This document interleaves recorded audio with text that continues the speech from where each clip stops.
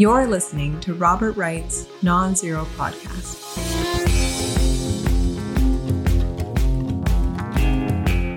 Hi, Sohrab. Hi, Bob. Thanks for having me. Oh, I'm very happy to have you. Let me introduce us. I'm Robert Wright, publisher of the Non-Zero newsletter. This is the Non-Zero Podcast. You are Sohrab Ahmari, and among other things, you are author of the book Tyranny, Inc., How Private Power Crushed American Liberty and What to Do About It. A brand new book. I mean, brand new, like being published today, right? Correct. It's pub date. Yeah. How you feeling about that? Pretty good. Just kind of want to get to be honest, it's like just get to the bestseller list as soon as possible. Is that no? I was going to say get to bed. Oh, get to bed. Okay. Just been doing one after another of these. Well, you can't have both. If you're going to rest, then you'll never get to the bestseller. Is that exactly right? It takes tireless work. Gotta hustle. So anyway, before we talk about the book per se, I wanted to talk a little about your ideological journey. Because for one thing, the book is in some ways an ideological manifesto.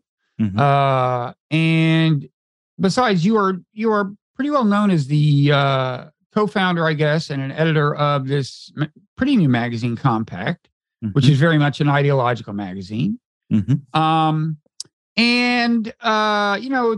are, I think, typically describes the conservative, although one could get pretty far into your book thinking that you are a raging leftist. And I want to talk about all that. But first, let's get to the beginning of your ideological journey. You used to be at the opinion page of the Wall Street Journal. You wrote for Commentary. You were the op-ed editor of the New York Post. All of those things suggest that you may have had neoconservative leanings at one time. Is that fair? I would say, especially when I was at the Journal, was when so do you have to go back a little bit further back? I was, I think this is not that exotic. I was a college leftist or a Trotskyist. And then I made the kind of neoconservatives 20th century journey to neoconservatism. And that is from various forms of leftism, especially Trotskyism, to a kind of, it's kind of conservatism whose foundational faith is that, American order is all good. And the only thing left to be done now is to make sure that, American liberal democratic order prevails all over the world. So I was pretty enthusiastic about the Arab Spring and about interventions to accelerate some of those uprisings and so on. But then I think by 2015-16, as the Trump phenomenon was unfolding, I started to voice skepticism, of course, at first muted, in part because I'm institutionally in a kind of neoconservative, hawkish institution. But, the outcome of the Arab Spring and of the wider kind of democracy wars of the post 9/11 era, you could see with your own eyes, and you had to admit that they had been disasters. So that's one of the things that prompted a shift in me toward much more of a populist conservatism that's primarily concerned with our fraught domestic relations. And I should, again, and to further the journey, around the same time, 2015-16, I converted to Roman Catholicism. And that conversion put a great deal of stress on the free market side of my kind of formerly kind of Wall Street Journal editorial page ideology. A lot of journal types, and more generally could call them liberal conservatives or neoliberal conservatives, neocons, etc., who were Catholic. They had tried to blend the Catholic faith with kind of Paul Ryan style economics, and I tried to uphold that for a little while. But the more I sort of read papal teaching on social issues, the more I realized that synthesis of the Catholic neocons like George Weigel and Michael Novak and so on is not a tenable synthesis, and I wanted the real thing, which is much more communitarian and solidaristic. So that's, I gave a long digressive answer, but that's roughly my ideological journey. Okay, and what was your religious identity before the conversion? Nothing. I was an atheist. Yeah, I was born in Iran, I should note. But like many Iranians of a kind of my and my parents' milieu, I was, totally secular. My grandparents sort of practiced, but even they had like the occasional glass of wine. But I was not raised religiously. When I had to learn to recite large chunks of the Quran in elementary school, it was like quite a crisis because I hadn't really delved into the book at all, and my parents weren't the Quran reading types. So it's a little bit annoying because sometimes especially because I've written about my intellectual and spiritual journey in a memoir, etc.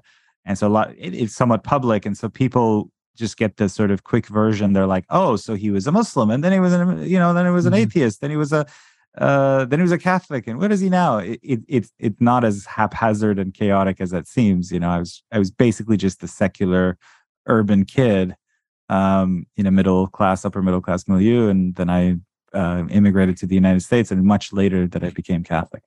Okay, and is it possible to describe what drove the conversion? Was it a single moment, or no, something gradual? I had no immediate sort of Damascene moment. I've never heard that Damascus turned into an adjective like that. Yes, but it's there. Okay, no road to Damascus experience as. No, it was just occasional experiences where I would go to the mass, even when I was secular, in ways that I couldn't explain. But I was drawn to something of that harmony between grace and order that defines especially the Roman Catholic branch of Christianity. Reading Pope Benedict's books, actually reading the Bible, so gradually I came to believe that, okay, I have a conscience. It seems to constantly pester me to do right and to eschew wrong. Where did that conscience come from? There seems to be this moral order in the universe of which I have some clue interiorly. And so this is actually it's the moral proof for the existence of God, which C.S. Lewis mounts in his Mere Christianity, and of course Immanuel Kant in more complex ways. I hadn't read those authors at the time. It's certainly not on that point. But I later learned that particular proof for the existence of a personal God is called the moral proof. So I sort of reached it intuitively. And then, at some point, I was working for the Wall Street Journal in London, beginning in 2013, if I recall. And yes, 2013.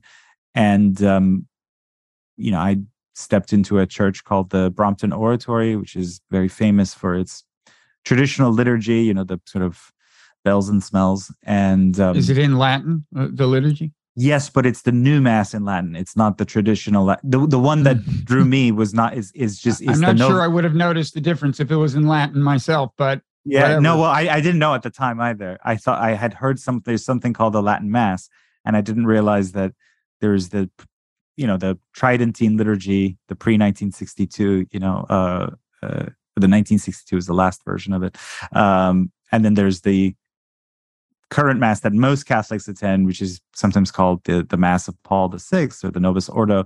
And this was that mass just in Latin.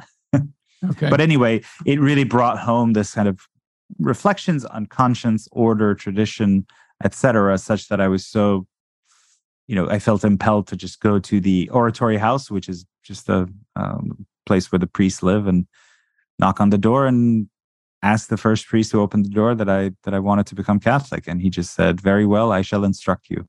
Well, that was nice. Yeah. We'd all like to have a personal spiritual tutor. So it sounds like there were kind of two things going on ideologically. There was a disenchantment with traditional conservative foreign policy that was just kind of empirically based. And then there was a disenchantment with traditional conservative domestic policy that grew to some extent out of this religious conversion, and I guess out of a particular reading of the meaning of Catholicism and Christianity. Very well put. Yeah, good summary. Okay, and let me ask you before we get to the book itself.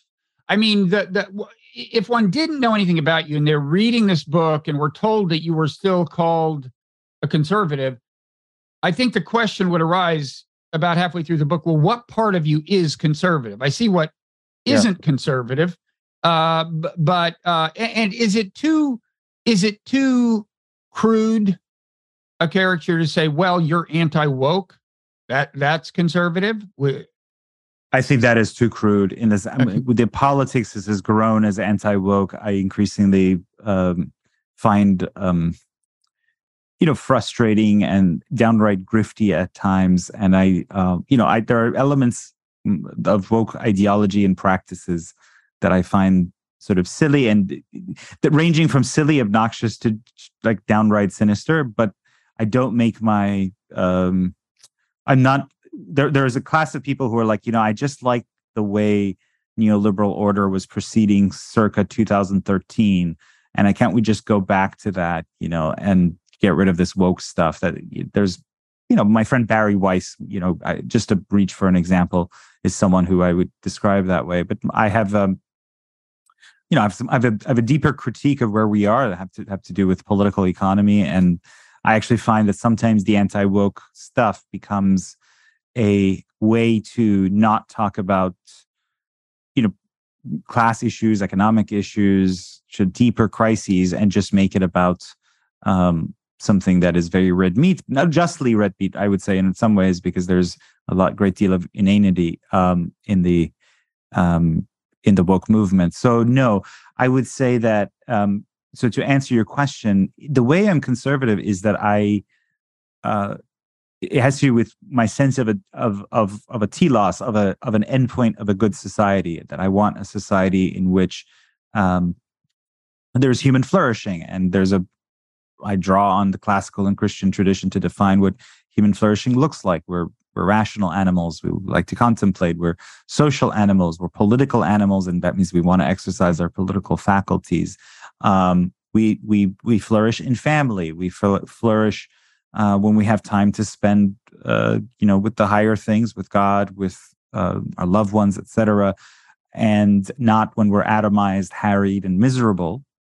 And so, insofar as I have that kind of a, again, I would describe it as a classical and Christian account of the common good, and that the role of politics, a function of politics, is ultimately to secure the common good of the whole, as kind of Aristotelian a concept as it goes.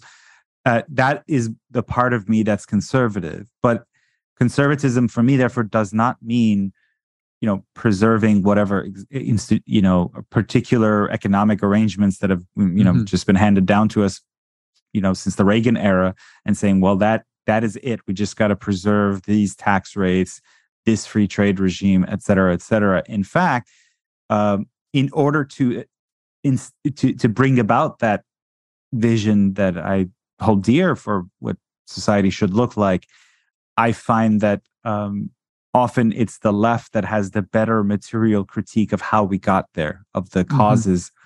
And in some cases, especially when you look at the New Deal tradition, has fairly decent solutions, kind of humdrum reforms that were nevertheless quite radical when FDR and his cohort proposed them, that actually helped stabilize American capitalism, and in some ways, therefore, to stabilize American culture during those kind of roughly 3 decades after World War II. And so I draw lessons from that, and I'm very happy to, in other words, I'm very happy to be called, for example, as Jonah Goldberg called me, a pro-life New Dealer. I'm happy to accept that label. I think actually a lot of the actual New Dealers were pro-life because this was the 1930s. But beyond that, I mean, the ideal that represents, it resonates with me, and I think it's historically, based on American economic history, it's the best response to the crises of the unhindered American market society. And I also do think, that the ideal of the New Deal it resonates with certain Catholic ideas. So the problem, just put it bluntly, which is the topic of Tyranny, Inc., to put it most blunt, is problem of private coercion, which is something that comes about as a result of vast disparities in income and power generated by the market. So it's about class antagonism. But the New Deal tradition, and in many ways Catholic social teaching, aims not at the abolition of one class by another, or the total abolition of private property, which is what harder left socialists would want, but rather a sort of class compromise. And this takes all sorts of names like social democracy or the New Deal order in the United States. I use the term political exchange capitalism, as in we have a market exchange, but we try to compass it within a broader political exchange between the classes, a recognition of the rights of the assetless many as well, et cetera. So no, I would not just say, well, what makes me conservative is that I'm anti-woke, even as I might find some woke things irritating. Okay. So yeah, let's talk about the book. At the beginning of it, I was kind of thinking it might be about surveillance capitalism. In other words, the way companies use digital technology to invade our privacy and so on. But it really is. It's a critique of capitalism very broadly. And that's why, as I said, you can get pretty far into it wondering what's conservative about you. So a lot of maybe we can skip over the surveillance capitalism stuff because that has been so well covered. Unless you want to talk about that. The big theme, as you said, is just the fact that whenever there is an imbalance of power between two people, you can't necessarily count on market solutions to be just, I guess.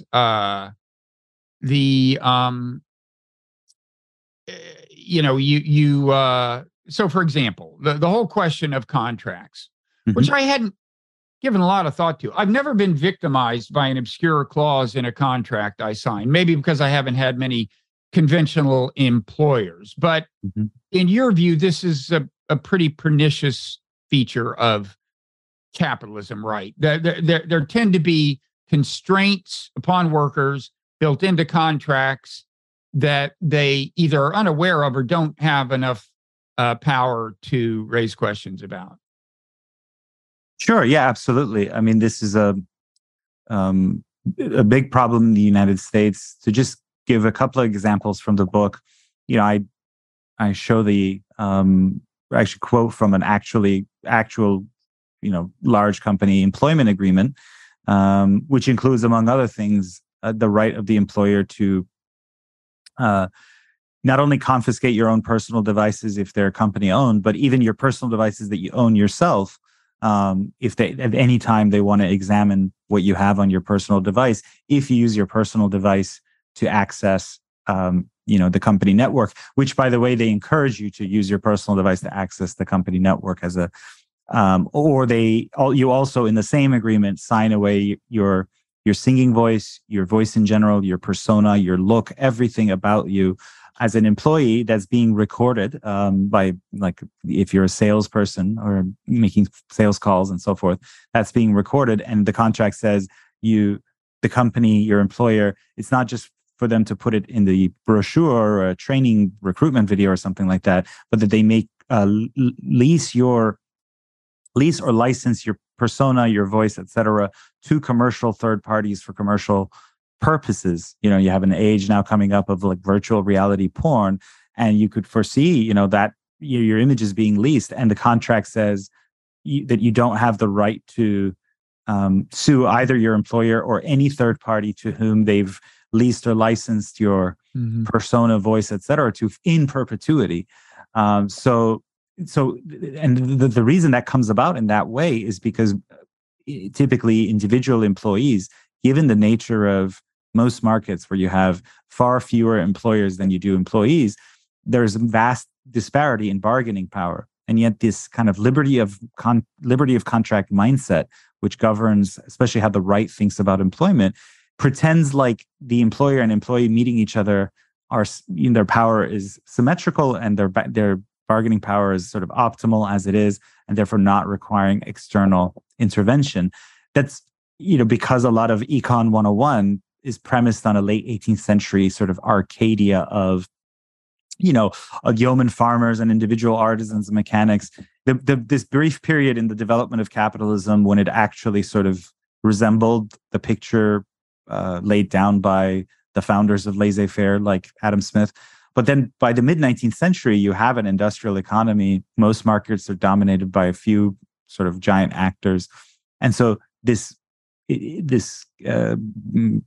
optimal relationship based on mutual kind of symmetrical power is a fiction. It's not how most people experience your typical employment agreement. For example, when you take a job, you've typically moved across town or across the country. You've leased a new vehicle or a house or what have you. Your partner, your spouse has moved along with you. And then you show up on the first day on the job and you're given this fat contract that includes this clause that, you sign away your right to your persona, your voice, even your singing voice. Well, most people just sign that, and no one, or vanishingly few people say, "Hey, I don't like this clause. Could we revise it?" And it just that is just not even an option, because the way that the power that employer now has over you because of your lease, because of your childcare obligations, your elder care obligations, most people go along. So the contract formation is much more asymmetrical than this kind of conservative account of labor market suggests.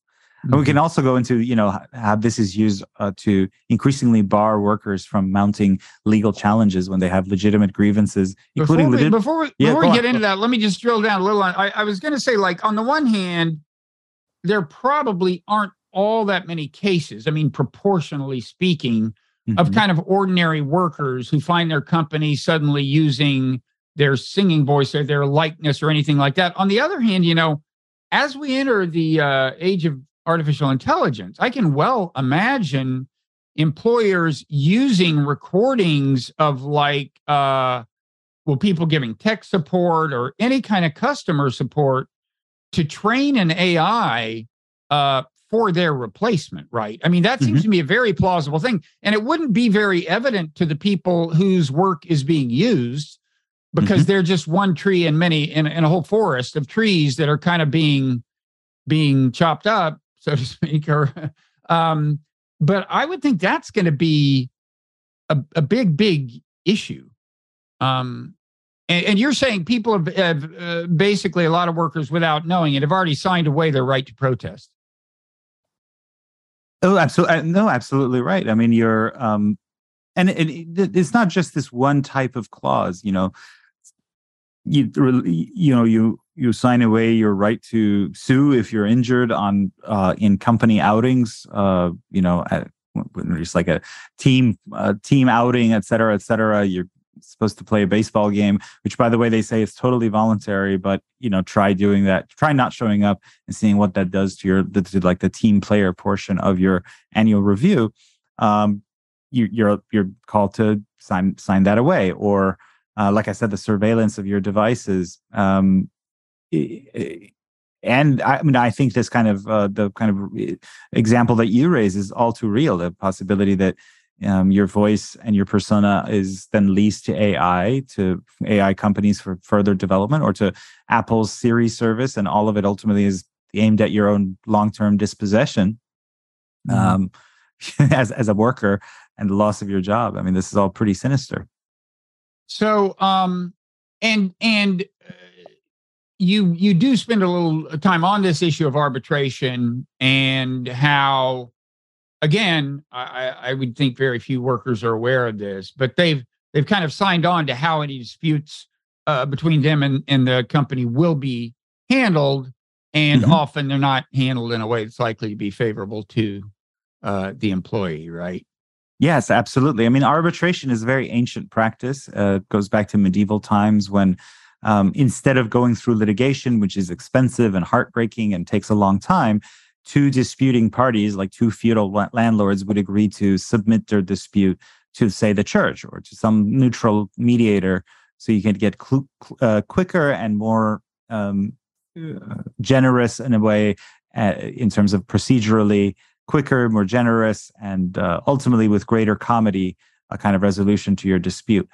But that practice, was incorporated into American law in 1925 under something called the Federal Arbitration Act. And the Federal Arbitration Act, which was championed by people like then Secretary of Commerce Herbert Hoover, merely aimed, explicitly aimed, and merely aimed in the congressional history to allow merchants of relatively equal bargaining power. That's the important part. Relatively equal bargaining power to agree to submit their disputes to private arbitration, which is a kind of private court. It's not a courtroom. The judge doesn't even have to be a lawyer or have a law degree, and in this way to save litigation expense on both ends.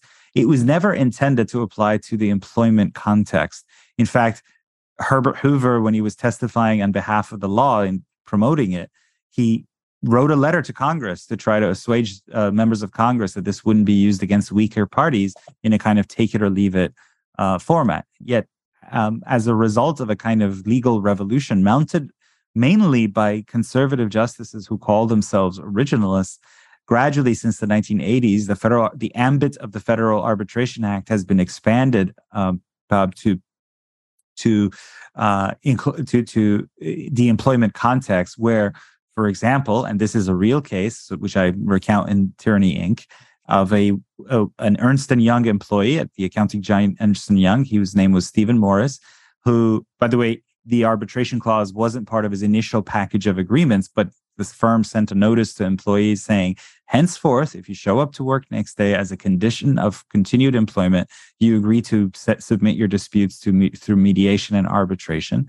As it happens, Morris argued or alleged that he was entitled to unpaid wages under the Fair Labor Standards Act, which is a New Deal law that guarantees you overtime pay and it guarantees you overtime pay. And so he used what is a New Deal statute aimed at promoting collective bargaining and collective action more generally to vindicate his rights. But the firm said, no, remember, there was that arbitration thing you agreed to. And I say, quote unquote, agreed to, because obviously he just had to show up to work the next day for the clause to take effect. And it would have cost him, Ernst & Young acknowledged, it would have cost Morris $200,000 to litigate this. And I say litigate again because it's not a real court, but to push this through individual arbitration. So the only way that it would have been rational for Morris to vindicate his rights under a federal law where he was entitled to overtime pay, about $2,000, would be to spend orders of magnitude more. So, of course, that's not rational, and most people don't do it. The only way he would have been able to actually vindicate his Fair Labor Standards Act rights would have been if he is allowed to either bring a class action or at least a class arbitration. But the clause barred that, the arbitration clause. And of course, our Supreme Court, 5-4 majority, conservative majority led by Justice Gorsuch, said no, that the parties freely agreed to arbitrate their disputes. And therefore, the liberty of contract doctrine holds that they have to be bound by those terms. Of course, the late Justice Ruth Bader Ginsburg utterly eviscerated the logic of that, and she pointed precisely to the legislative history, which showed that Congress never intended for this kind of arbitration situation where it's one party that's much weaker and is told take it or leave it, and suddenly renounces, his or her statutory rights, especially a statute which comes out of an intention of empowering workers to do collective action, has now been defanged in this way. Mm-hmm. Yeah. So all of this, the fact that workers sign these elaborate contracts that they can't be expected to really go over with a fine-tooth comb, and the fact that those contracts include typically, as kind of a last resort, an arbitration mechanism that's probably not going to work out too great for the worker. All this explains why you get the kind of conditions that have been described in, for example, these Amazon warehouses, where people, there are strict limits on bathroom breaks and so on and so forth. Now, as you say, the ultimate source of this is a disparity of bargaining power. Amazon can say to any one person who's applying for a job, no, we don't want you, because there are a lot of roughly equally qualified people. And the worker doesn't have the same leverage. And of course, one solution to that is collective bargaining, unions. And, the demise of unions in the United States was often kind of justified by reference to international competition. So, for example, in the auto business, they said, "Well, look, if we don't change the amount of power that unions are exercising over wages and so on, we're just going to lose out to the Japanese, and pretty soon there won't be any jobs in the American auto industry." And that's an argument that has some merit. But the funny thing is, like an Amazon warehouse, that logic does not apply. You can't. I guess, some jobs, are in American warehouses and in principle could be outsourced, but not an Amazon warehouse, because it's a way station to delivery in America. And it's, I don't know. Why is it? I understand why there was all this anti-union pressure. I understand it's a logical matter in areas subject to international competition, but it seems like that was accompanied by kind of pressure against unionization in a realm where it makes a lot less sense, right? Yes, you could. There's data to think through this. Automation and globalization certainly contributed to the decline of private economy unionism in the manufacturing context. Right, that's where globalization and automation did damage. But there are studies from, the Economic Policy Institute, which is a left of center think tank, does great work on this stuff, where economists will plug in today's sort of deindustrialized conditions back into the otherwise kind of the shape of the labor market in the 1970s, and they find that the decline in manufacturing barely affects the ultimate decline. Not barely, but only marginally affects the decline in unionism. In other words, the fact that manufacturing was globalized was only one factor and not a decisive one in the decline of unionism. So then the question becomes: yes, okay, in manufacturing that was an issue, but why is it that unionization rates are so low in, like you said, in Amazon warehouses or in the service industry, retail, etc.? And so you have to come up with a better answer. And of course, the typical conservative answer is, well, American workers have realized that just unions aren't very good, and they don't like unions. Well, again, it's belied by the facts. Depending on which study you look at, there are tens of millions of American workers who would want to, if they're given the option, who say they want to join a union but are currently not represented by one. Right now, unions are more popular than they have been in half a century. So, okay, you eliminate that. The only one that really remains, and I think it's the most persuasive one, is that over the period of nearly 9 decades since the Wagner Act, the 1935 National Relations Act, otherwise known as the Wagner Act, where Congress said, not only do we no longer are we going to suppress labor unionism, but we're going to encourage it. Collective bargaining in most industries was something to be encouraged. In the passage of time since 1935, conservative Supreme Courts, conservative, GOP-dominated National Labor Relations Board, et cetera, have gradually chipped away at the ideal of the Wagner Act, which was supposed to have we wanted to create a mostly unionized economy. And it worked, in 1945, about a third of the private economy workers in the country were unionized. So now it's down to 6%. That's because it's just gotten much, much harder to successfully make it through the gauntlet that is the American labor law. So you have to first get enough signatures on a petition, about a third of the workplace to get an election. Then you have to win the election. Then you have to win a contract within a year after you win the election. Those are the that's the 3-step dance required to unionize a workplace. And along the way, all these kind of different methods of barriers have been put up that make it harder and harder. Unions were barred from being able to speak at captive audience meetings where only the employer could speak. Employers were allowed to, just short of threatening that they would fire employees, they could sort of scare workers into saying, hey, if you join a union, we may have to close the shop. So it's just skirting the idea whether or not you're threatening or not. A lot of, and every time these employers violate these rules, of course, all they get is a slap on the wrist, or maybe they get another election. But by then, the message will have had its union chilling effect. So gradually, what was supposed to have been a legal regime aimed at increasing collective bargaining in the workplace has paradoxically yielded an economy in which it's actually very, very hard to do that. So yes, I mean, okay, we've got to think about manufacturing, and there's serious talk about reshoring manufacturing, how to deal with automation, like how to keep moving our workers further up the value chain so that they're dealing with they're still doing valuable work and in the teeth of automation, et cetera. All that is fine, but the degree to which we downplay just the role of, frankly, legal class warfare against the American labor union is pretty stark. Okay. Now, you spend a chapter on a particular worker at Sears, mm-hmm. whose job kind of became more and more frustrating and less worthwhile as Sears underwent its demise. Mm-hmm. And that hit me in a couple of ways. First of all, I'm very sentimental about Sears. Mm-hmm. We moved around a lot when I was a kid, but there was always a Sears. And plus, every year, the Sears Christmas catalog would come.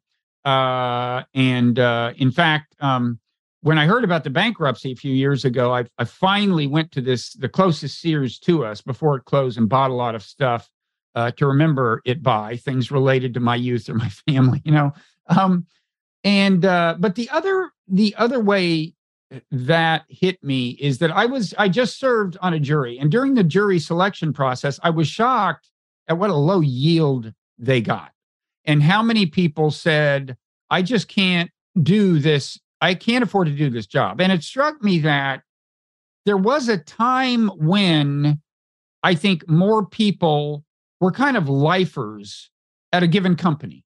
It's like, I remember the guy across the street from us when I was a kid. He was a Safeway guy. He was going to be a Safeway guy his whole life. Mm-hmm. And companies like that, I think, would actually, if you had jury duty, they would probably pay your wages while you had jury duty.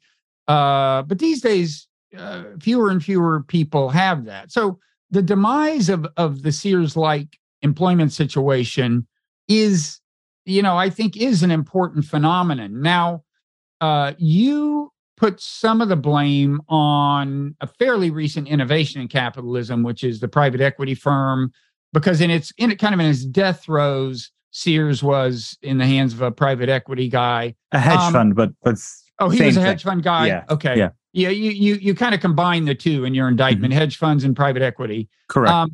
But I was wondering, and I don't really know that much about the way private equity and hedge funds work. I mean, I know private equity, they like to buy companies, somehow make them more efficient in some ruthless way and then sell them or something. Mm-hmm. And they manipulate debt in ways that may or may not work out for everyone's good.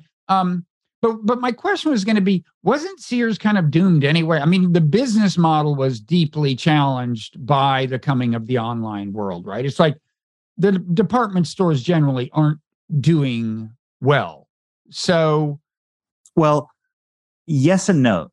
The trouble for Sears actually began before the rise of the internet. It began in the 1970s when actually the firm was at its peak. That's when they just had, they got the Sears Tower, which for a long time held the record for the largest tallest building in the world in Chicago, et cetera.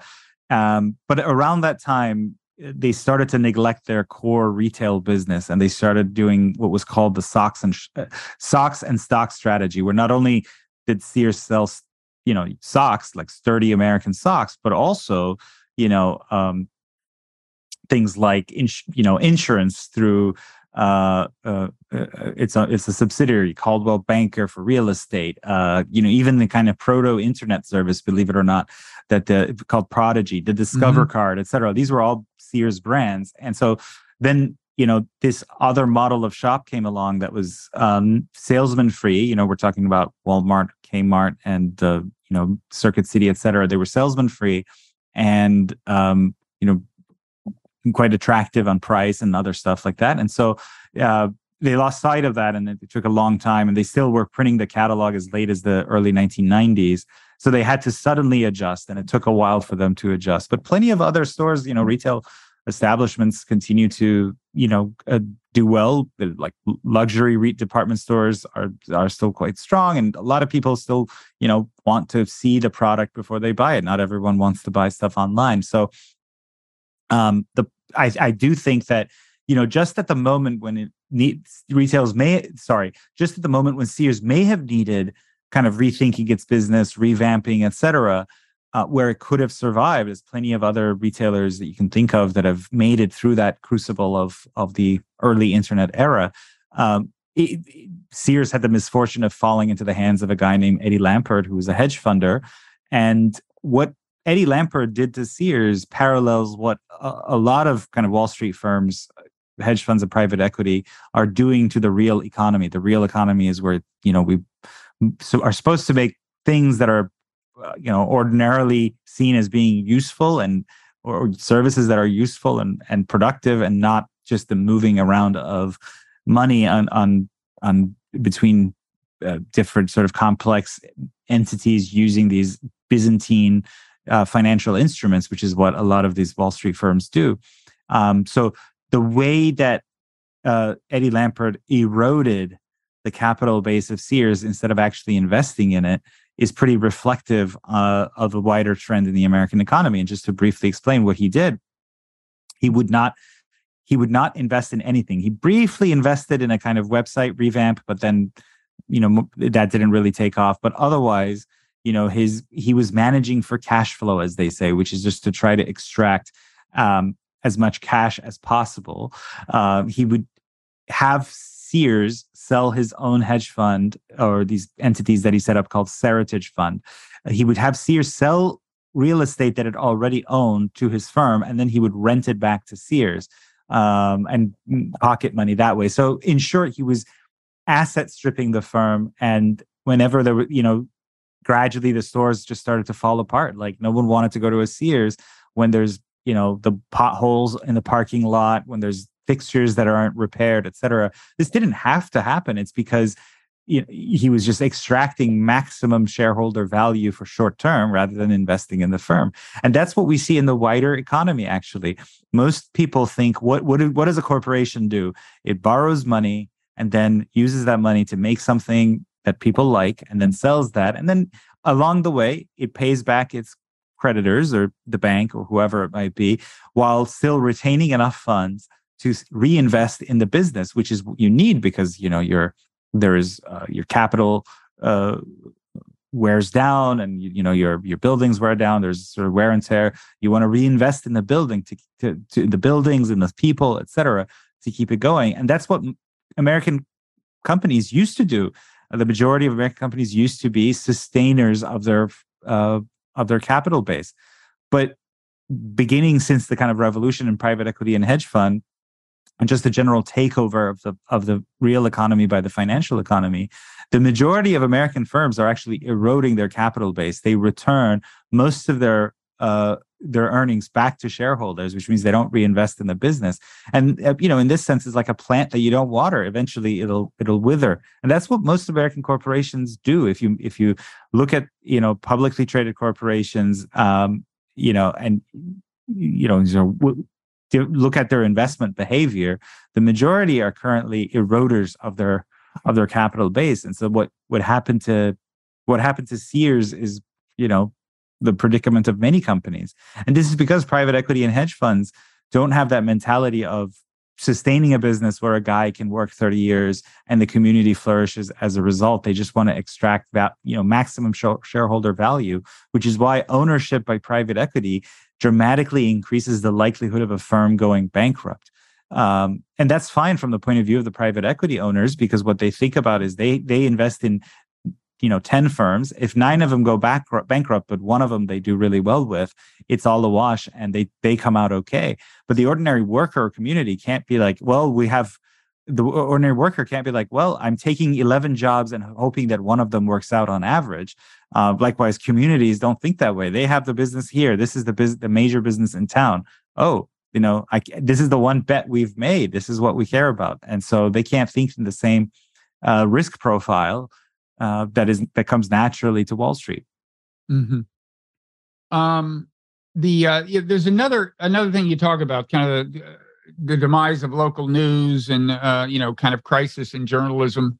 It's another thing that some people would attribute to the inexorable march of technology and wonder whether anything could have been done about it at all. And maybe also argue that although old-fashioned local newspapers have kind of fallen away, there actually are alternative sources of information online and so on. But you see this as kind of part of the larger crisis?